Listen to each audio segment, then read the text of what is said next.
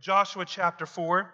Joshua chapter number 4, and beginning with verse number 19. Joshua chapter 4, beginning with verse 19. This is part 2. Part 2 of possessing your land. I preached a sermon last week. Do you remember the walls of Jericho? How many remembers the sermon about the walls of Jericho? And the points of the sermon was, what was the points of the sermon? Well, you got to keep going. You got to be quiet. What was the other one? You got to show up. You got to show up at the wall. You got to keep quiet and you got to keep going. So that was last week. And this week we're going to do part two of possessing the new land. Possessing the new land. So Joshua chapter 4, verse number 19. And if you just go along with me and pay attention. Joshua 4, verse 19. Now the people came up from Jordan on the 10th day. From the first month they encamped in Gilead, on the east of the border of Jericho.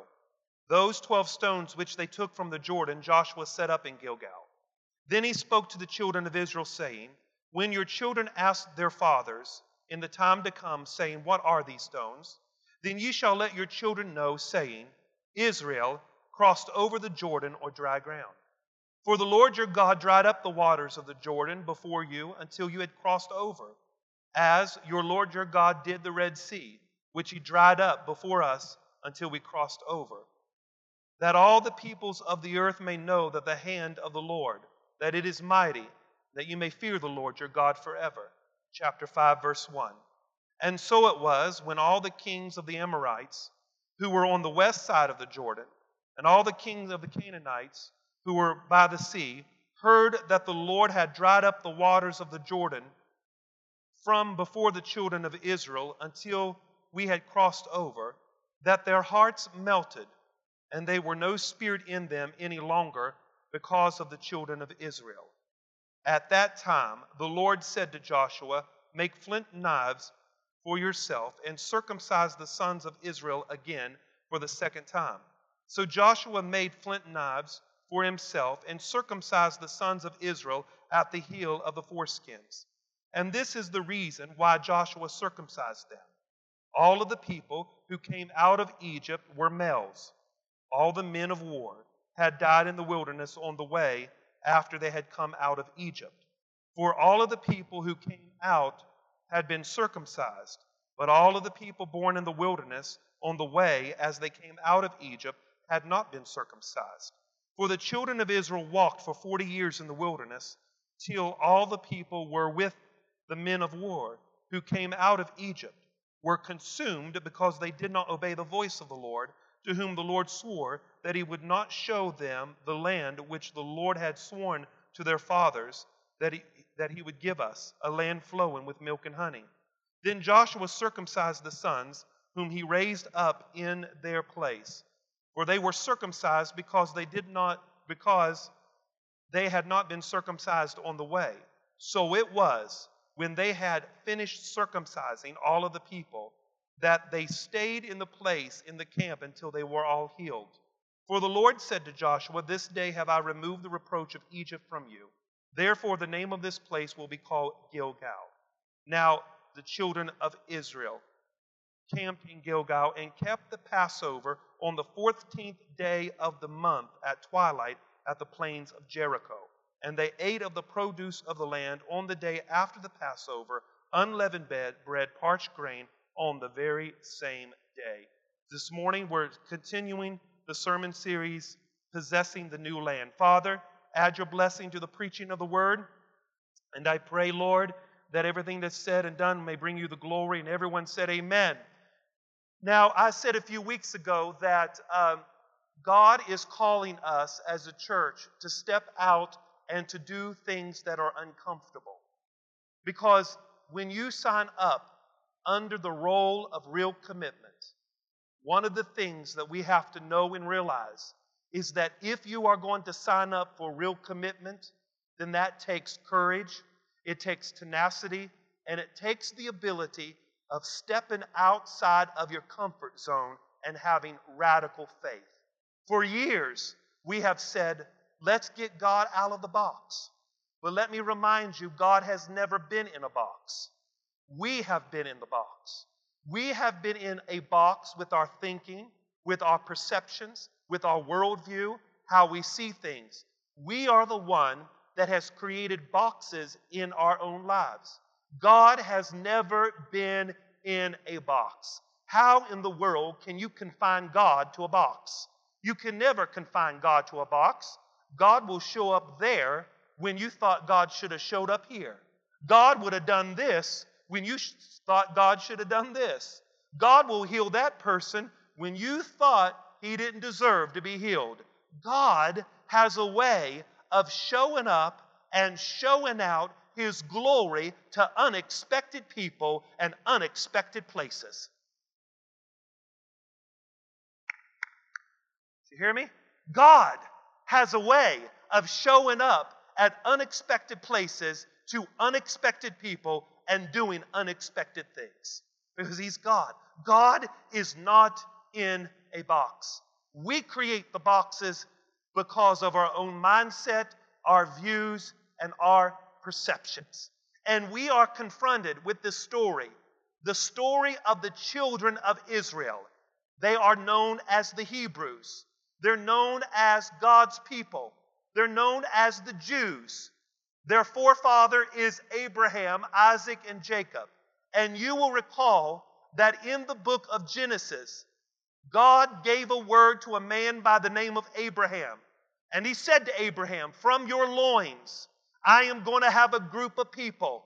And this group of people will be my people, and I will be their God. And I will give my people a piece of land, and it's called the Promised Land. And it is on that land they will demonstrate to the world that there is only but one God. And as I am preaching, I think that it would behoove me to say this, that we stand with the nation of Israel. That land belongs to them because God gave a promise thousands of years ago that that land belongs to them. That land does not need to be divided. That land belongs to them because God is a promise-keeping God. And the moment we come against His people and the moment we come against the land that He has given, that is the moment that we get ourselves in trouble. You hear me? So God gave this land to His people. But let me encourage you this morning that just because God gives you something, it doesn't mean you don't have to fight for it. God said, I'm giving you the land. That is your land. And you're going to demonstrate to the world there is only one God. And you're going to worship me as one God. And I'm going to be your God. And you're going to be the masterpiece of the world. You're going to demonstrate to the world there is only one God. From that place, you're going to change the world, Israel. God gave a promise, but yet in the scriptures, they had to fight for it. God spoke to Moses and said, that's your land, fight for it. But the people were disobedient, and because they were disobedient, they all died before they ever reached the promised land. Let me say to you, ladies and gentlemen, let me say it loud and clear, that you will never reach your destiny if you doubt God. God gave a word, God gave a promise, it's your land. But those people doubted God. They complained. They wrestled with God. They served other gods. And because of that, they all died in the wilderness. They never reached their destiny. But God is still a promise-keeping God. And God raised up another leader, Sister Beaver, by the name of Joshua. And Joshua had a new vision. Joshua had a new plan. God said, Joshua, as I was with Moses, I'm going to be with you. Joshua, as I was with your pastor Moses, I'm going to be with you. And Joshua, every place that you put your foot, I'm going to give it to you. Joshua, be strong and be courageous, because I am a promise-keeping God. I told your pastor Moses that that land is your land, and I haven't changed my mind. I haven't changed my mind because some people doubted. I haven't changed my mind because some people don't want to obey me. I am still a promise-keeping God. And my promise is going to come to pass no matter if people doubt me, no matter if people, come on somebody, complain. My promise will still come to pass. Oh, hallelujah. And I want to let y'all know today that there is coming a great revival to America. And we can doubt it. We can complain about it. We can say whatever. But I still believe in the old prophet Joel that in the last days the Spirit of God would pour out upon the earth, upon your sons and upon your daughters, and they shall prophesy and they shall dream dreams. That is still a promise. And God said, I am going to keep my promise. It doesn't matter what your forefathers did.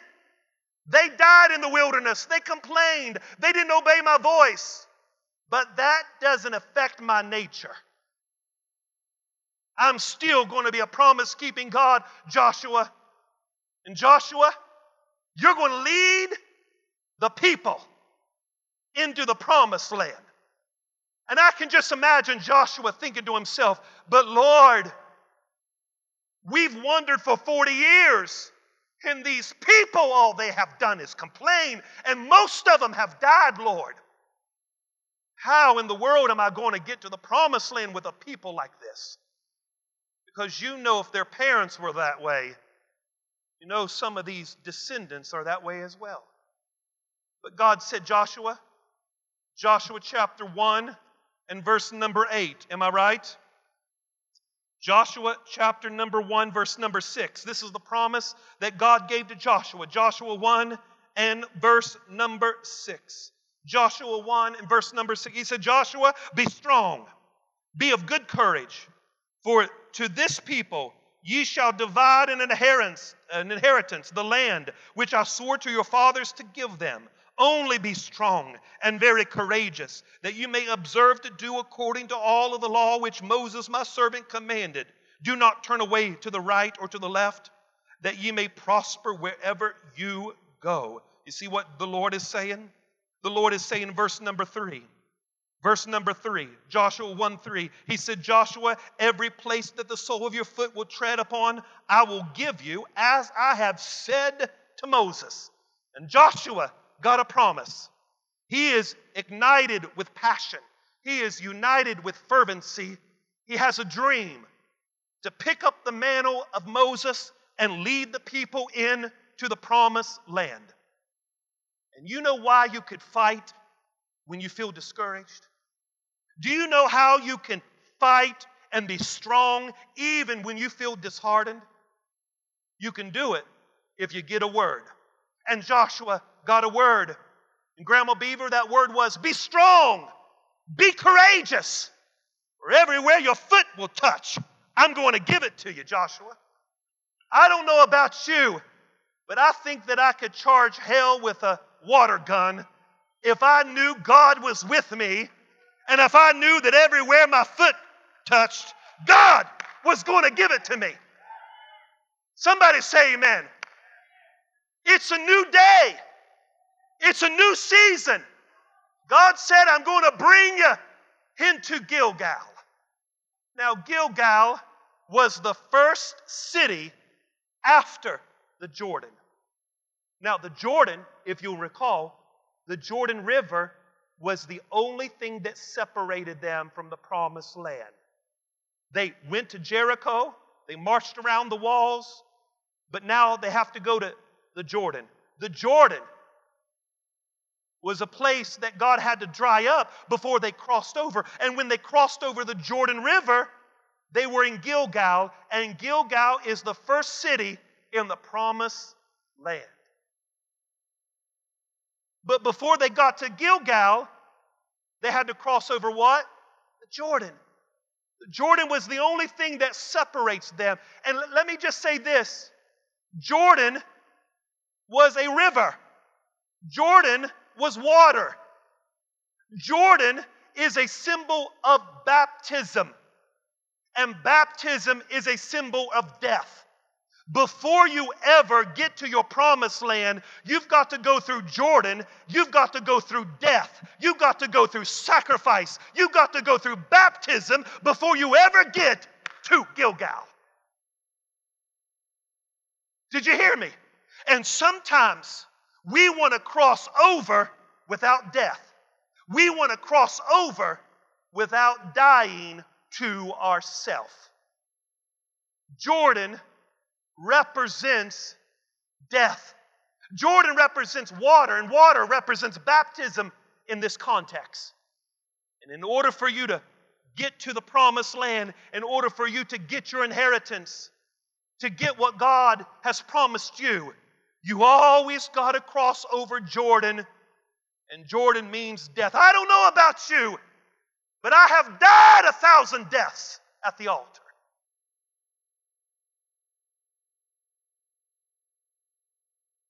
You ever died at the altar? Died to yourself. Died to your will. Died to your emotions. Died to your perceptions and your views and your agenda. I've died 1,000 times. God calls us to die at Jordan before you ever cross over to the promised land. And the first city in the promised land was Gilgal. And you know what God said? God said this. I'm not going to be long, but I want to tell you something. God says this in Joshua 4, verse 20. Joshua said, or verse 19, Joshua 4:19, look at it. Now all the people came from the Jordan on the 10th day of the first month, and they camped in Gilgal. And those 12 stones which they took from Jordan, Joshua set up in Gilgal.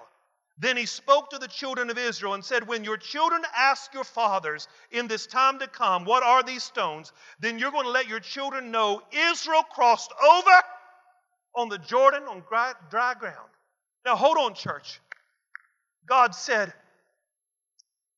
what I want you to do when you cross over to Gilgal, when you cross over to the Jordan, I want you to get 12 stones from the Jordan River. Those 12 stones, I want you to get those 12 stones from the Jordan River, and I want you to put them in Gilgal.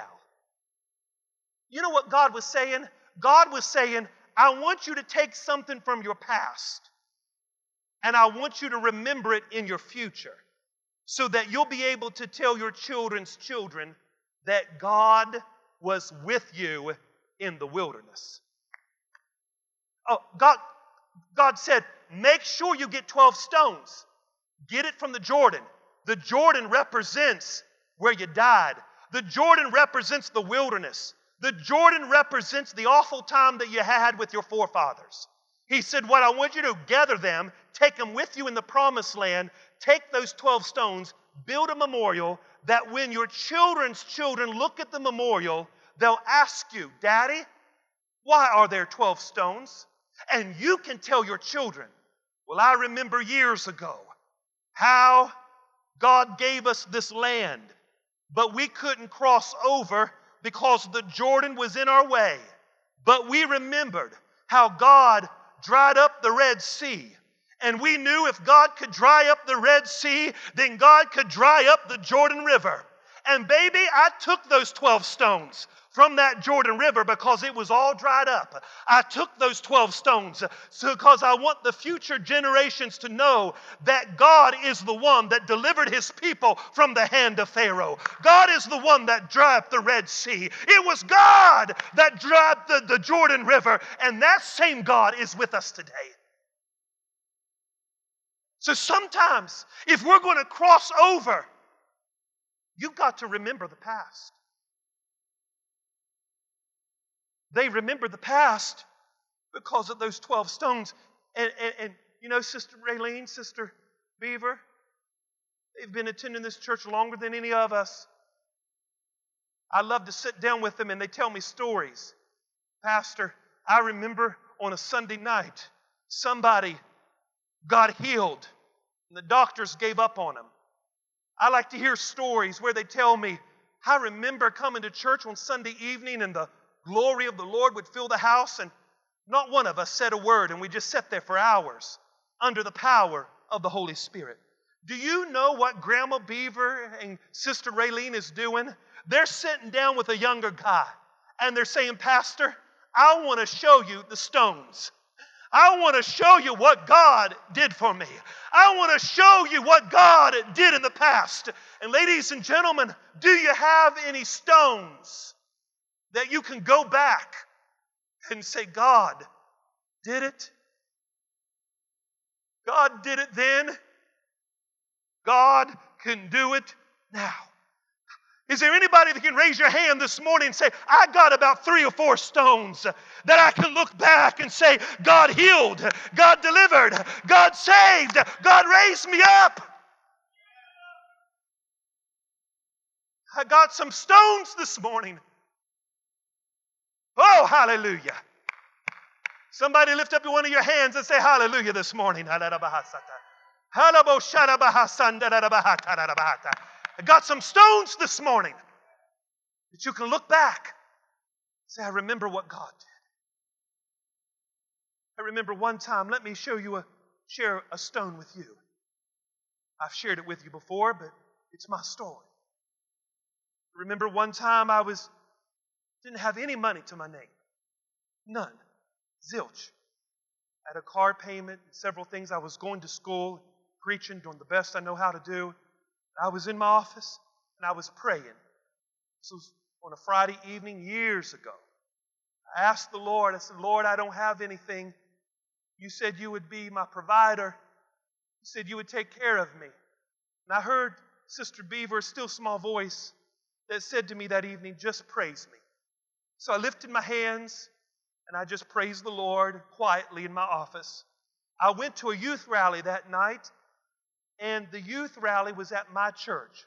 Several different churches came from around the city to my church that night, and I was hosting it, and I just sat in the back as they were having their services. And all of a sudden, a preacher jumps up, odd, runs to the front, whispers into the speaker's ear, and they had a slight conversation. He then gives the microphone to the man. The man takes the microphone and said, as I was sitting here, the Spirit of the Lord spoke to me and said, we need to receive an offering for the host pastor of this church. Now, when he said that, Pastor Phil, I didn't even recognize it was me. It didn't dawn on me it was me. But then, when it dawned on me, I started crying.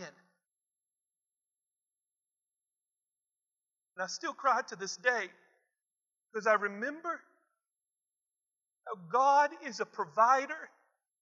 When you feel like you have nothing and you feel like you're depleted and you feel like you're down to the barrel and you have nothing to give, we serve a God who is married to the widow. We serve a God who is a father to the fatherless. We serve a God who is a mother to the motherless. And it was that day I learned something, that no matter what predicament I'm in, it is His very nature to deliver. It is His nature to provide. And it is nature to save. They took an offering. They took an offering that day. I needed like $398. It was like $420 some dollars. I remember getting gas in my car thinking to myself, it's wonderful to trust God. You know what? I can look back. When I have children one day, I'll be able to look at my children and say to them, I remember how your dad needed provision and God came through. I can look back and say, I remember how I pastored that church in Kentucky and how God moved and provided. And I'll look back on the 6 years I've been here, and I'll say, you know what?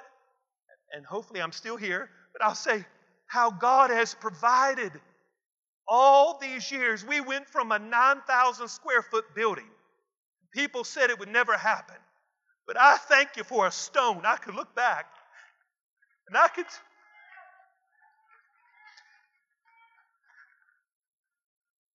You say, why did you move here? Because there's something on the inside of me that's bigger than 9,000 square foot. There's something inside of me that's bigger. I want a big stone, ladies and gentlemen. I want a big stone because I serve a big God. How many stones do you have?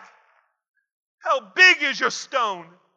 You can look back and say it was God that did it. God said, I want you to build a memorial. I want you to tell your children's children that it was me that brought them out. Verse 21, Joshua 4:21, Joshua said, Joshua 4:21, he states this. Then he spoke to the children of Israel, when your children ask your fathers in the time, what are these stones? Then you shall let your children know Israel crossed over on the Jordan on dry ground. For the Lord your God dried up the waters of the Jordan River before you until you crossed over, as the Lord your God dried up the Red Sea, which he dried up before him who crossed over, that all of the peoples of the earth will know that the hand of God is mighty, and they will fear him.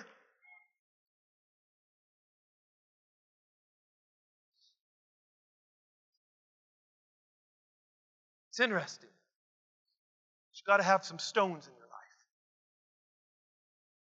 But it's interesting to me that number two, not only do you got to remember the past, number two, you got to always remember that God doesn't always move opposition. Now, He removes obstacles. Get this.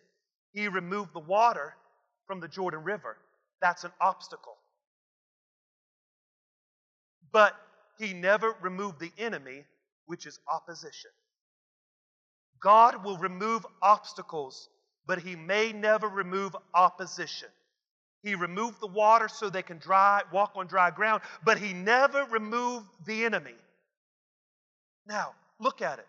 Joshua 5 verse 1. Look at it. God doesn't remove every opposition. Verse number 1, chapter 5. Joshua 5 verse 1. And so, verse number 1, so it was when the kings of the Amorites, who were on the west side of the Jordan, and the kings of the Canaanites, who were by the sea, heard that the Lord had dried up the waters of the Jordan River before the children of Israel, until they crossed over, that their hearts melted, and there was no spirit in them no longer because of the children of Israel. Do you see this? God never removed the enemy. He never removed the Amorites. He never removed the Canaanites. You know what God did? God allowed them to stay there, but God took the fight out of them. God took the heart out of them. You know why the enemy could not fight any longer? Because they heard what God did for the children of Israel. You see, God may not remove the opposition in your life, but God will take the strength from the enemy. Hallelujah. He will take the fight out of the enemy. And the enemy will tuck his tail and run because he has lost heart because of what God had done for you. God may not remove opposition, but He will take the fight out of the enemy.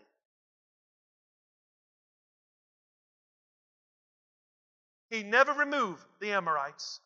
He never removed the Canaanites, but He took the heart out of them. He took the fight out of them. Ladies and gentlemen, that's why the prophet said, no weapon formed against me shall prosper, and every tongue that shall rise up against me in judgment, it will be condemned. The enemy may not leave, but he is powerless against you. He may not leave, but he has no jurisdiction over you. He may not leave, his bark is bigger than his bite. He may not leave because the Lord has sent the enemy there as a reminder that the reason you crossed over wasn't because of your ability, it was because I took the fight out of the devil. I took the fight out of him. His heart melted. His heart melted. Their heart melted when they heard what God was doing. And lastly, and in closing, You got to remember your stones. You got to remember that God doesn't remove opposition. He takes the fight out of the enemy. But then, number 3, you got to know that sometimes being obedient to God is discouraging. Now, don't lose me. Can I explain something to you? The Bible says this. The Bible says, verse number 2, after they got into the promised land, the Bible says at this time, the Lord said to Joshua, make some flint knives for yourself and circumcise the sons of Israel the second time. Now you know their parents died in the wilderness. They were all circumcised. These people are not circumcised. And circumcision was the sign of the covenant of the Hebrew people. Is that right? So God would have them to be circumcised. It was a mark on the flesh as a symbol that they are in covenant with God. Now in this new dispensation, we don't have to physically cut ourselves because the Spirit of God, when He comes inside of us, He cuts our heart with the Word of God. Can I just say something to you? Do you know circumcision is a private thing? It's in a private location. But did you know that when God works on an individual, He works in the private places?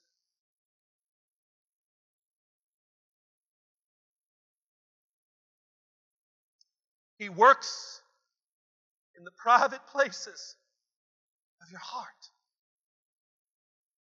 He said, obedience can be discouraged. You know why? This is what He said, Pastor Ronnie. They're in their new land. And God said, Joshua, get you a knife. Take all your men. Line them up. 1, 2, start circumcising them. Now that sounds a little gruesome, but that's what's happening. Line them all up at the hill. Go right down the row. Circumcise them. And then, you got to read the Bible. Because I'm going to let you go home, but before I go home, I might just have a Pentecostal fit because of what I just found. Is there any Pentecostals in the building? Is any Pentecostals in the balcony? Is there? Can anybody just wave your hand and say, just preach on, preacher, right here? Because the Spirit said something to me. He said, they were circumcised on the 10th day, is what the Bible says. We just read it. Or, excuse me, they were in the promised land on the 10th day. They came in on the 10th day. On the 14th day, or the 11th day, they were circumcised. On the 14th day, they celebrated Passover. Okay, so hold on. So the 10th day, they crossed over. The 11th day, He circumcised the men. On the 14th day, God said, I want you to have a Passover. Now, hold on. Look at it. He said, I want you to, verse number 3, I want you to circumcise them. Joshua 5:3. Get your knives, circumcise the sons of Israel at the hill of the foreskin. Circumcise them. Verse number 7, Joshua 5:7. Look at the verse. Verse number 7, then Joshua circumcised the sons whom he raised up in this place, for they were uncircumcised because they had not been circumcised on the way. So it was that when he had finished circumcising all of the people, that they stayed in their places in the camp until they were healed. In other words, they stayed there until the bleeding stopped. Okay? Verse number 9. And the Lord said to Joshua, I have removed the reproach of Egypt from off of you. He says, even the stigma of Egypt is removed off of you because you're obedient. My God. See, obedience can remove the stigma of the world off of you. Obedience can remove the reproach of the world off of you. So he was obedient. Now get this. I've removed the reproach of Egypt from off of you. This day I've called it Gilgal. Verse number 10. Look. Now the children of Israel camped in Gilgal, and they kept the Passover on the 14th day of the month at twilight on the plains of Jericho. I'm going to say this, so hopefully you don't lose me. Everybody look at me. The 10th day they came into the land. The 11th day they were circumcised. The 14th day they celebrated Passover. What is Passover? Passover was a celebration of the people of God that God delivered them from Egypt because the death angel passed over them. So God said for future generations every year, I want you to be thankful that I got you out of Egypt. Somebody say amen. And so, you see that communion table over there? Old Testament contained is New Testament explained. We're having communion this morning because it is a spiritual Passover. When we partake of the blood and the body this morning, we are remembering that the death angel has passed over us, and we have been brought out of darkness, and we have been brought into light. We have been brought out of Egypt, and we have been brought into the promised land. We have been delivered from Pharaoh, and we have been brought into God's kingdom. Do you hear me? You hear me? And so, he said, I want you to circumcise them on the 11th day. You brought in the 10th. You're circumcised the next day, which is the 11th day. The 14th day, I want you to be thankful and have a praise party for what I did for you. Now, I know you ain't shouting, and maybe I just need to shout here. So you're saying, Lord, I am in pain. The bleeding stopped, but I'm in pain. And you want me to be thankful. God said, yes, in all of your pain, I still want you to give thanks. Woo! Can somebody help the preacher this morning? He said, in your pain, I know you just was circumcised. I know that you're going through a hard time, but he says, in 3 days after you're circumcised, I want you to have a praise party. I want you to remember what I did for you. I want you to remember that I brought you out of Egypt by my mighty hand. I want you to remember how I dried up the Red Sea, how I dried up the Jordan River. I want you to praise me in your pain. Can somebody help the preacher out? And see what happens? What happens? We don't want to praise God when we're in pain. We want to fold our hands and say, preacher, move me. You don't know how bad my life is. You don't know what I went through this week. But ladies and gentlemen, I come to let you know that you'll never get out of the wilderness if you don't learn to praise God in your pain. If you don't learn to throw your hand up and throw back your head and give God some praise and give God some glory. How dare you sit in your seat this morning and not give God praise? You know He healed you. You know He delivered you. You know He's provided for you. God said, I want to make sure you know when you come into this new land that you have no excuse and no reason not to praise me. I don't care if you are in pain. I still want a little thanksgiving on the 14th day. Because real growth and real maturity happens when we know how to praise God in spite of how we.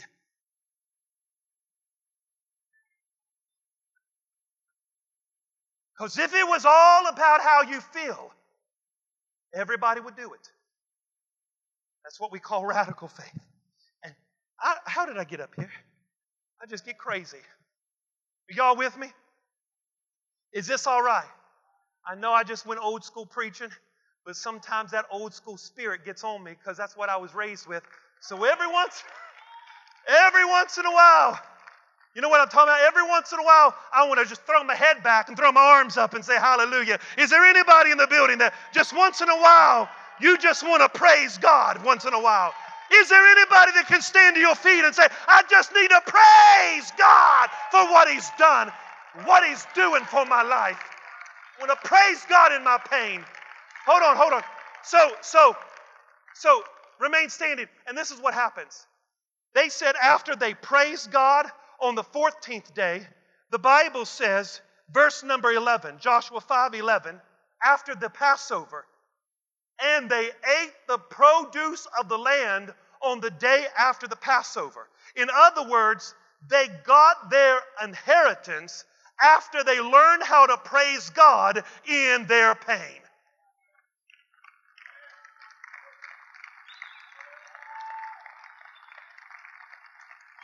Did you hear me?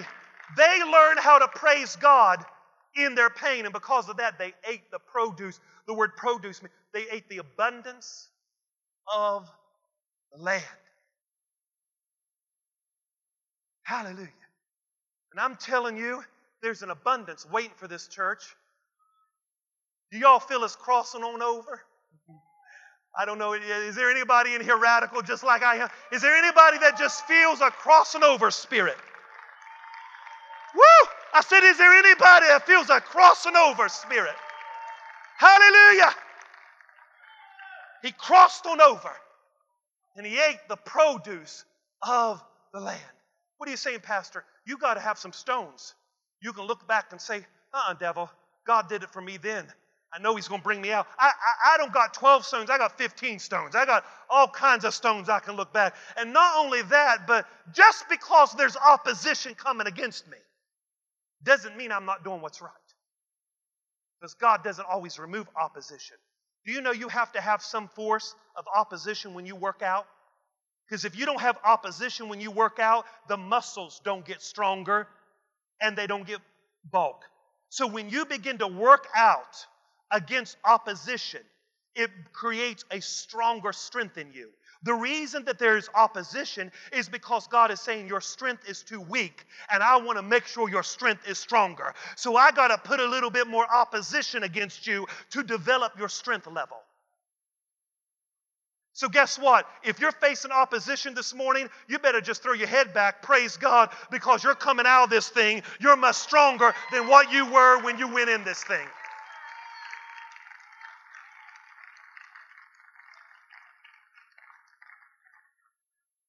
And they ate the produce of the land. What about it, folks? What about it? I know you feel that pull, that opposition. But I'm letting you know it's good for you. Don't throw in the towel. Don't give up. Because we're getting ready to cross on over. I think we're already in the water. We're crossing on over right now. Hallelujah. Somebody say hallelujah. Hallelujah.